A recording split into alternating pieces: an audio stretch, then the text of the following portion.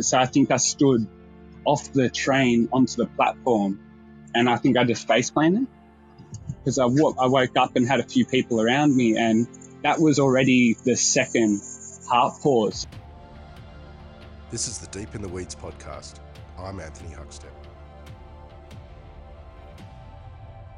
There are many lessons learnt from the circumstances of 2020, but many of us are realising the value of our health and living life to the fullest because who really knows what's around the corner?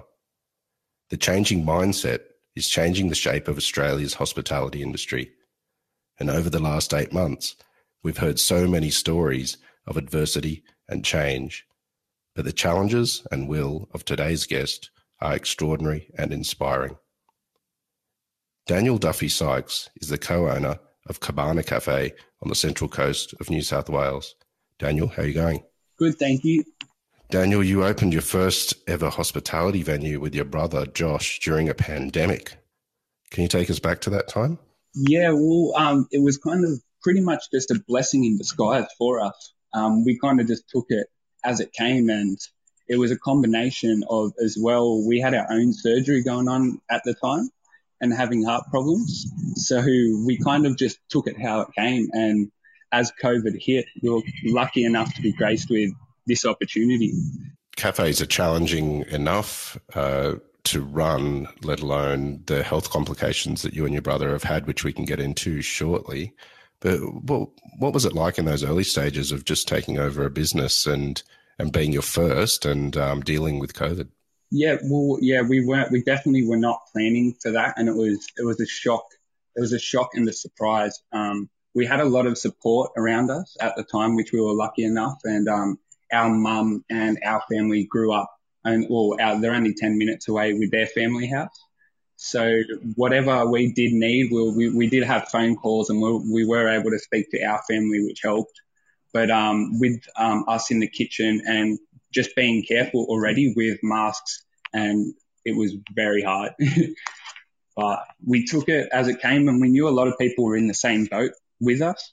So we did know that the whole community was kind of there, the same, and we knew there was a lot of people around to help. You and your brother have been on an extraordinary journey in the last couple of years, and it all stemmed from losing your father at a young age. Can you take us back to that time and lead us into what followed for you and your brother? Yeah, of course. So when my brother and I was in year 5, Josh was in year 6, and our little sister was just about to start preschool, and our eldest sister was moved away. But we had a really close relation with her as well. So when it happened, mum ended up a single mother. So it kind of hit her just as traumatic as us kids. But we were very lucky as well. My brother and I, we were so close, only 16 months apart. So we were pretty lucky to have each other at school. And then with our little sister, we had she could come to us as well as come to mum. So it was pretty big to have such a tight-knit family there. But it was a shock to mum as well, because it happened overnight. So it was the adult version of SIDS, so sudden adult death syndrome. So pretty much it was just like he woke up and that was it. So it was pretty crazy, we know, obviously, for our mum as well. But yeah, it was a bit of a hit at a young age, but we pulled together pretty tight as a family, and that was what really pulled us together.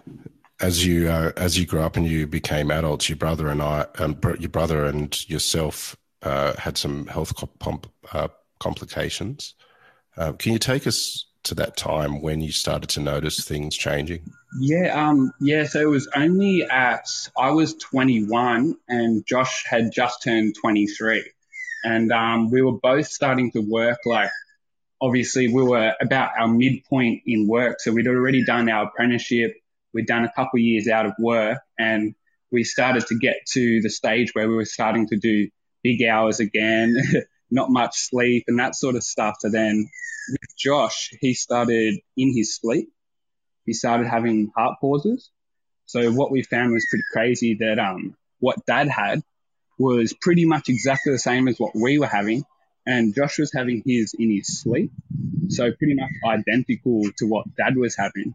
But we think that it was more of a little blessing that we kind of got saved a couple of times, because Josh had probably nearly up to like 6 or 7 heart pauses in his sleep, and they were going up to 28 seconds. So we were pretty much getting told we're not really sure how you are still like kicking with that long of pauses, because it's when obviously your body starts to not react and everything starts switching off because your heart stops going.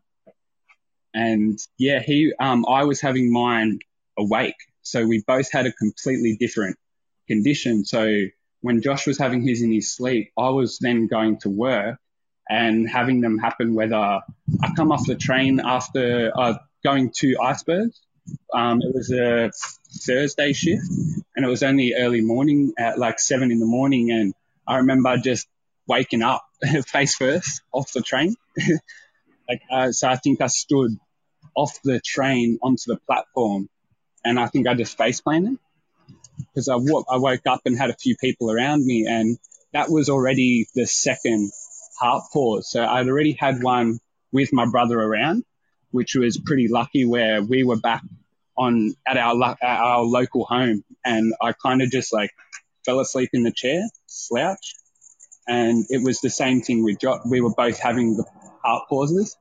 Mine were about 14 seconds and they weren't as long. So we were going into doctors with 2 different conditions, one happening in sleep, one happening in awake. So like we were even going to people that weren't really able to give us answers. So that went it straight into a loop recorder pretty much, and they wanted to have a recording device put in both of us just so they could monitor for safety.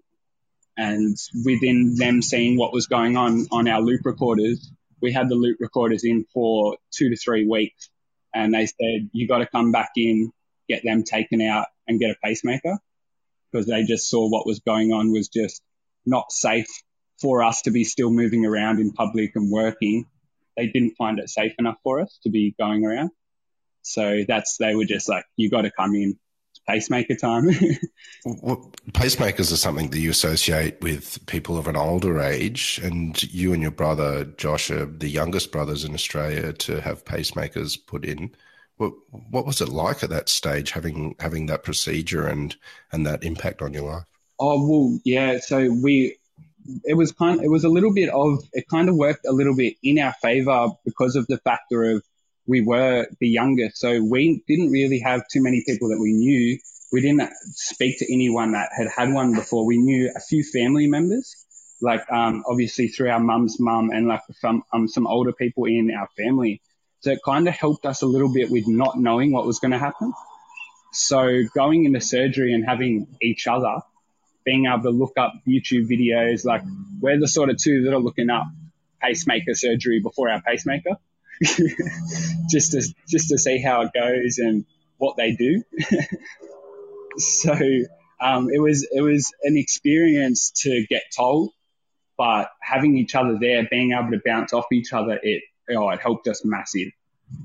Like we were hearing heart surgery, but then we were hearing like having each other there, being able to go in together, have like the same amount of work off together, like all that sort of stuff was helping a lot. What sort of impact did you notice having the pacemaker in? Was there a change in your life and the way you felt? Well, my brother actually, so Josh got a double cord pacemaker, and mine was a single cord. So he was feeling a lot more difference when it came to his zapping on his heart, and like he was feeling all the volts and the bolts.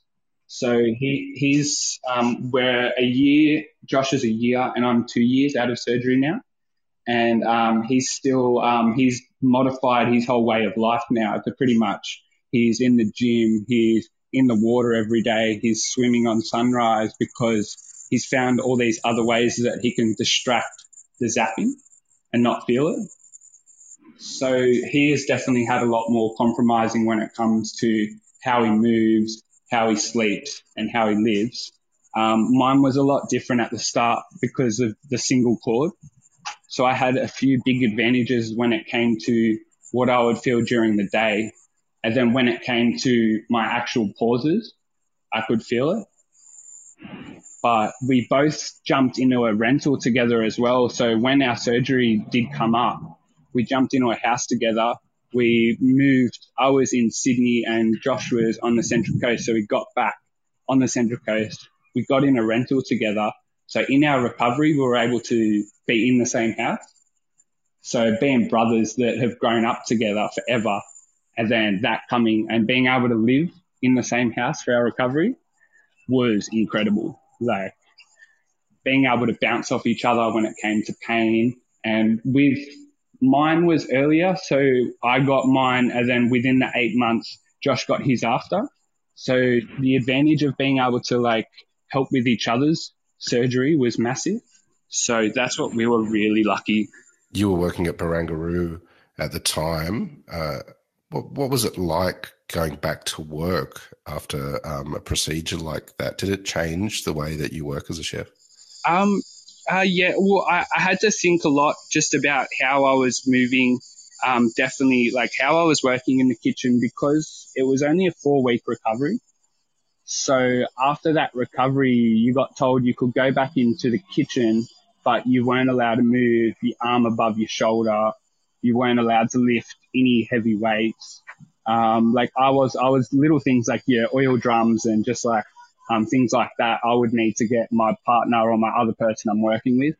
So there was a few little compromises at the start, but having the support of that kitchen and who I had around me with Matt Moran's company, my head chef, Corey Campbell.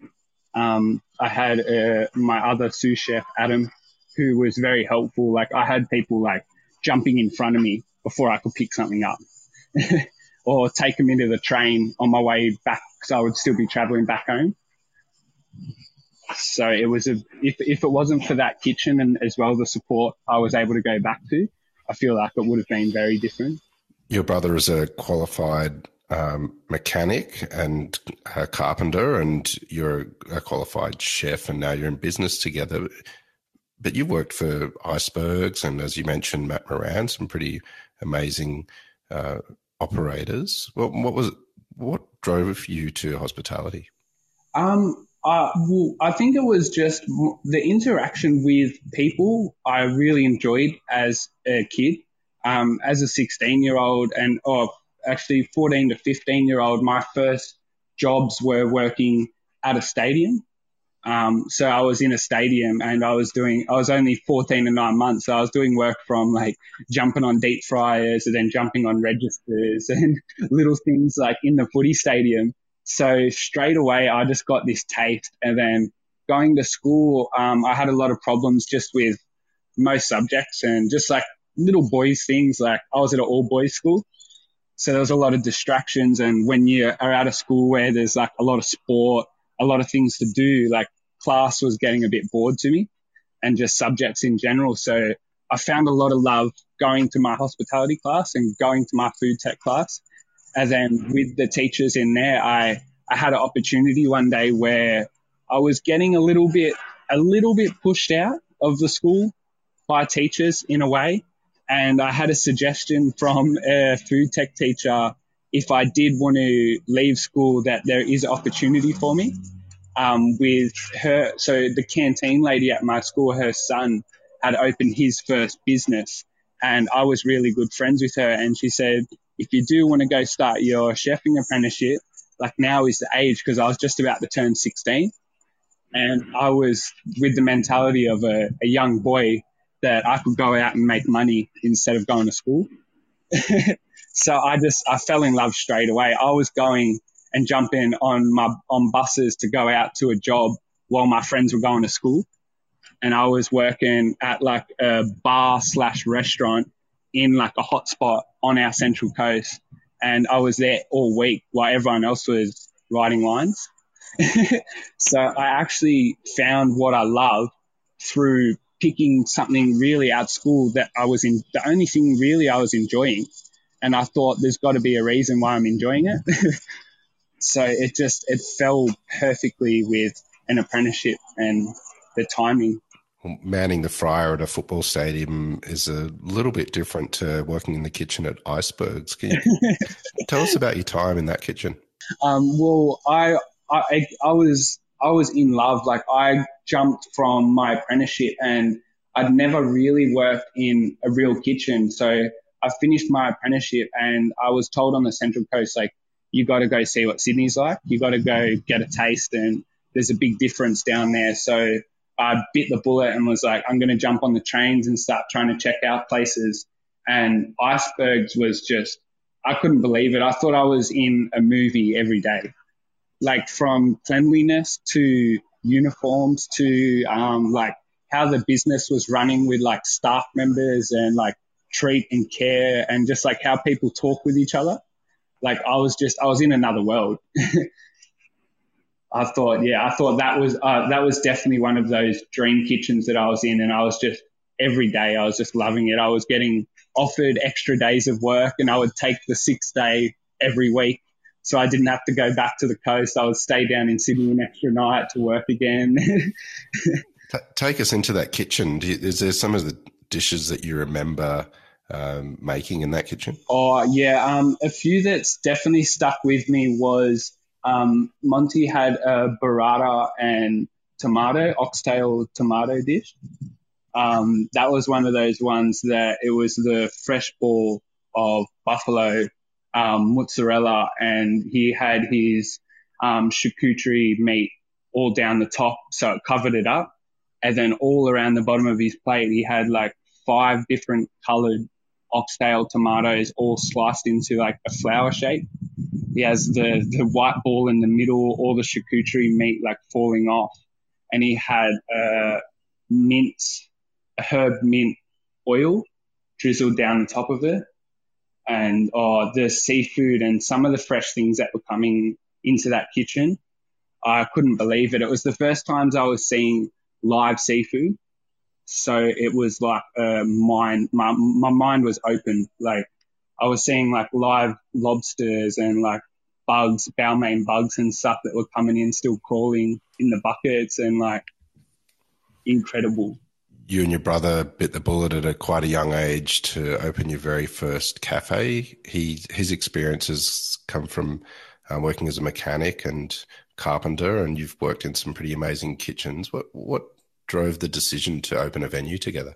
Well, with what we did work. My first job that was in my apprenticeship, Josh also, he was doing a lot of bar work. So while he was doing his mechanic trade, he was working as a bartender in the same venue as I was doing my apprenticeship. So from working at the stadium, Josh was also working in the stadium with me, and then when I did my apprenticeship, he was in the same bar as I was. So pretty much for the last 8 years, we've both always worked in hospitality. Josh has always had it as a part-time job as well. And then coming back to the Central Coast with my old owner, who I did my apprenticeship with, was the one who offered us work while we were getting our pacemaker recovery. So he offered us work after not working for 7 years with Brent. He offered us to come back in, work in his kitchen, and it would be like a safe haven for our recovery as well as make money. So yeah, he took us in, and the rental that we were staying at was his old rental.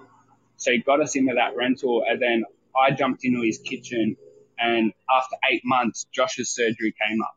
And then he said, do you want to come into the kitchen as well and take Josh in? And then we were both able to work in the same business with a bloke that we've known our whole lives. And it was like he was giving us like anything we needed in there. If we needed any help, he was helping us out. And then unfortunately, when COVID came, he'd just had a young one. So he just had a baby boy. And then with COVID hitting, he needed stable work. And he'd been 2 years into the business now. So he went to the Air Force for chefing. So that's how that opportunity came up, that he said like it was that business was his first business and he didn't want to give it to anyone. So for us being there at the time, he said that's what he felt was the right thing, that he wanted to give it and pass it on to us. So it pretty much just was like a year of fate. How that worked out with, how the help we were getting from Brent, our old best mate to old boss, and then the opportunity happening with the cafe, it was, we couldn't say no. And because what we'd wanted, like we said to ourselves, we wanted our first business by 25 when we were 18-year-olds. So we've been pushing ourselves for our last 8 years, but like what with your 5-year goals, you plan things that you don't think are possible. So when it came up, we thought it was one of those things that like you say no, and that's the first opportunity you could lose. So we had to say yes. We knew it's what we both wanted to do. And our future, we've always said to each other, we want to build our own cafe. We want to be able to mow the lawns, build the construction, cook the food, we want to be able to do all of it. So we thought that this opportunity could be the start of what we've always wanted. Well, it's not only just a cafe, it's on the stunning Copacabana beach. Can you tell us about the cafe? Yeah, it's lucky enough that we grew up only 10 minutes from Copacabana. So our local school was in the area. Our family is only 10 minutes away, and Copacabana Beach was actually the place that all of us from a little bit in the suburb, we would come out here to spend our weekends in the water or in the jump trees as young kids on the coast. So if you were to go back 5-6 years and ask a 18-year-old or a 19-year-old where do they want their business on the Central Coast, 99% of people are going to say Terrigal or Copacabana Beach. They're like the favorite spots, and like the beach is crystal clear water. Like we walk from our house down to the cafe within like a 2-minute period or 1 minute. It's a 60-second walk. So we kind of just we had a dream of always having a spot on the beach with a cafe, restaurant, bar. So this came along and it was our dream suburb. And Copacabana, it's a holiday area on the Central Coast as well. So a lot of people from Sydney will come up and spend their holiday time in Copacabana. It's one of those places on the Central Coast that if you have the spare time, you'll go and spend every hour of the afternoon in the water. You've worked at some pretty extraordinary restaurants, but tell us about your food. What sort of food are you cooking there? At the moment, we're trying to push across our own, obviously just a simple Australian dining where we've changed already with reasonable prices. So we're matching the area and just making sure that we are feeding people what they're paying for now.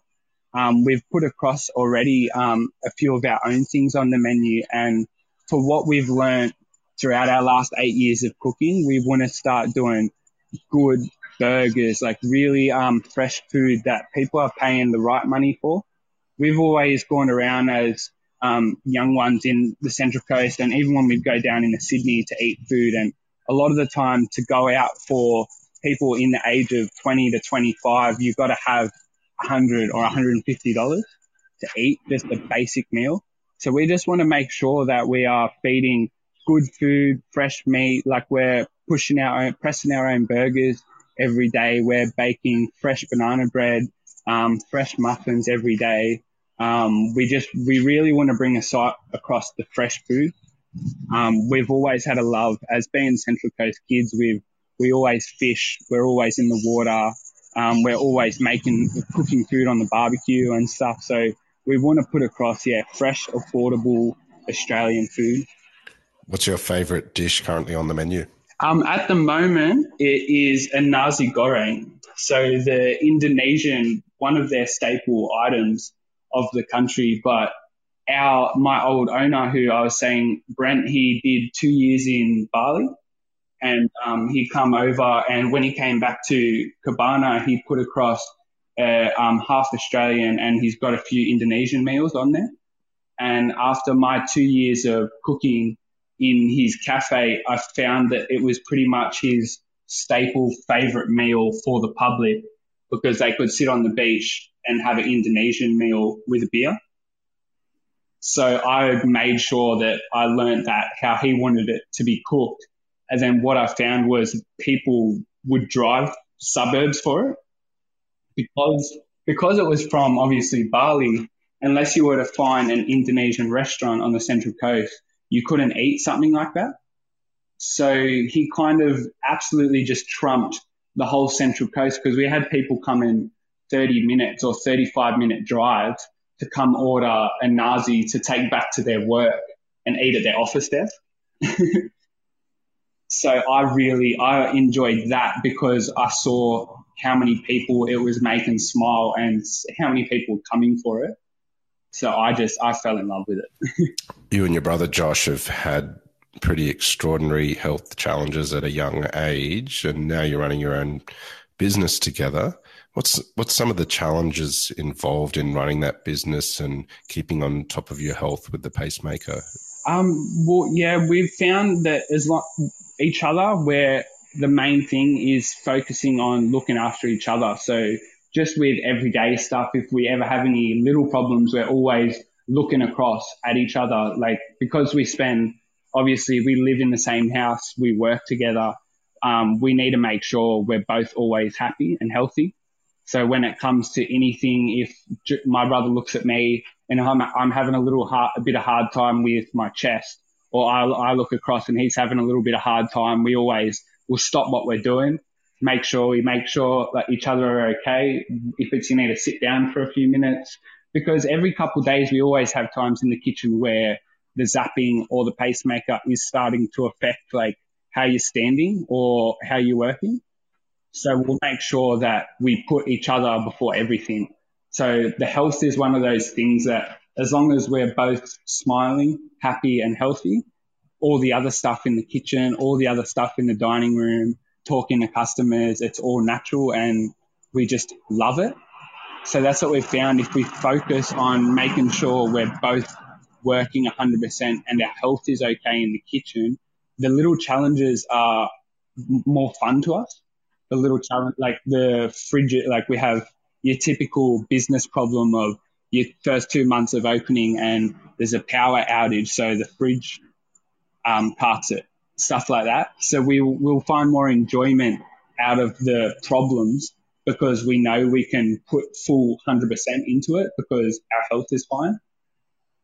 So those little things that we're having people say, oh, it's a business problem. Be careful, like the freezer, we've had a fridge and 2 fridges go in the first 3 months of opening. But we found it was one of those things that it's how you react to it and it's how you fix the problem. So we were able to react a lot different because we're happy in the kitchen. We love going to work. We love how our bodies are running at the moment. So these problems that people think are big hospitality problems or like what ruin your day or ruin your week, we laugh and we smile.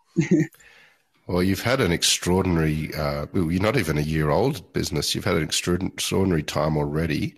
What's your hopes for 2021 with the business? Oh, honestly, we're in the moment now of we're making everyone, the locals that we have around us, we're trying to make smile first. And we've got that sorted. So we've got a massive community behind us right now. So 2021 will be about like bringing our own menu across, bringing our own nights. We've started to get live music in now. So we've got a bar license and my brother has picked up his RSA and we've got a bar license till 12 o'clock at night now. So we've always had a massive love for music as our dad was in the industry and we would love to start. We've already done 2 events, but we'd like to get some bigger events for live music going and just do some cool like music nights and burger and beer nights where we can have alcohol and a live bar. We have a cocktail menu already wrote and we have 6 cocktails on offer. So we just really want to get involved and invested in the community and our night events and just getting the Central Coast around us really, and because we want to give a bit more back. We grew up on the coast, but we had so many people around us that helped us, so we want to give a bit more back to our community. We don't want to go anywhere else and put anything in any other suburb before we look after where we came from. So we want to make some people happy, and we want to get some big families in our business and coming and spending their weekends listening to music, eating good food, night on the beach. We're excited to get behind some wedding events. We'd love to start doing some events for people as well. And just any events, whether it's people wanting to have their 60th or their 50th or have a wedding even. We've got a beautiful spot down there where we can offer alcohol. You can hang out on the beach, spend some time with your family. It's a beautiful spot. Well, it sounds extraordinary, and you and your brother are extraordinary and inspiring. It's great to see you adding colour to the Australian culinary landscape. We've loved having you on Deep in the Weeds to hear your story. Daniel, please keep in touch, and we'll talk again soon. Oh, thank you so much. It was an honour to be able to put our story a little bit more across to our community and our country. This is the Deep in the Weeds podcast. I'm Anthony Huckstep. Stay tuned as we share the stories of Australia's hospo community, suppliers and producers in search of hope during this pandemic. Special thanks to executive producer Rob Locke for making this all happen. Follow us on Instagram at Deep in the Weeds Podcast, or email us at podcast@deepintheweeds.com.au. Stay safe and be well.